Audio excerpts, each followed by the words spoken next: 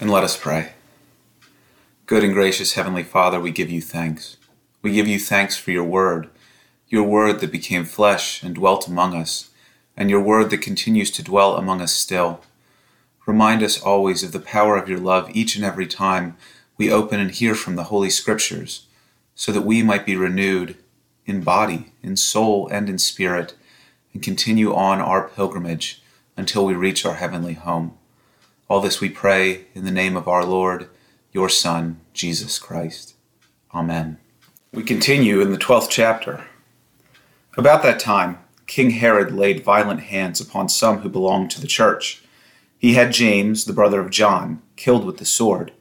After he saw that it pleased the Jews, he proceeded to arrest Peter also. This was during the festival of unleavened bread.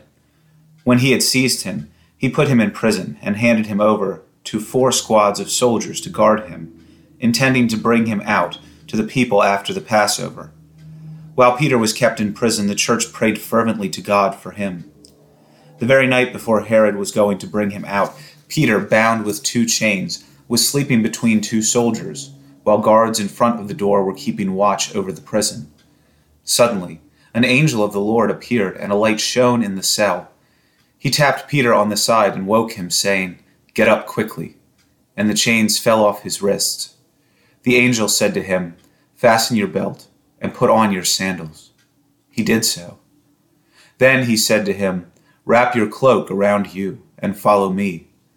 Peter went out and followed him. He did not realize what was happening with the angel's help, that it was real. He thought he was seeing a vision. After they had passed the first and the second guard, they came before the iron gate leading into the city. It opened for them of its own accord, and they went outside and walked along a lane, when suddenly the angel left him. Then Peter came to himself and said, "Now I am sure that the Lord has sent his angel and rescued me from the hands of Herod and from all the Jewish people were expecting." As soon as he realized this, he went to the house of Mary, the mother of John, whose other name was Mark, where many had gathered and were praying. When he knocked at the outer gate, a maid named Rhoda came to answer. On recognizing Peter's voice, she was overjoyed that, instead of opening the gate, she ran in and announced that Peter was standing at the gate. They said to her, "You are out of your mind." But she insisted that it was so. They said, "It is his angel." Meanwhile, Peter continued knocking, and when they opened the gate, they saw him and were amazed. He motioned to them, and with his hand to be silent, and described to them how the Lord had brought him out of the prison. And he added, "Tell this to James and to the believers." Then he left and went to another place.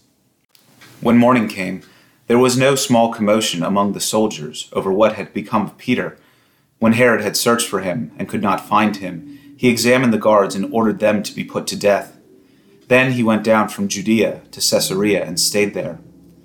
Now Herod was angry with the people of Tyre and Sidon. So they came to him in a body, and after winning over Blastus, the king's chamberlain, they asked for a reconciliation, because their country depended on the king's country for food. On an appointed day, Herod put on his royal robes, took his seat on the platform, and delivered a public address to them. The good people kept shouting, "The voice of a god, and not of a mortal." And immediately, because he had not given the glory to God, an angel of the Lord struck him down, and he was eaten by worms and died.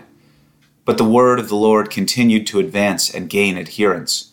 Then, after completing their mission, Barnabas and Saul returned to Jerusalem and brought with them John, whose other name was Mark. The word of the Lord. Thanks be to God.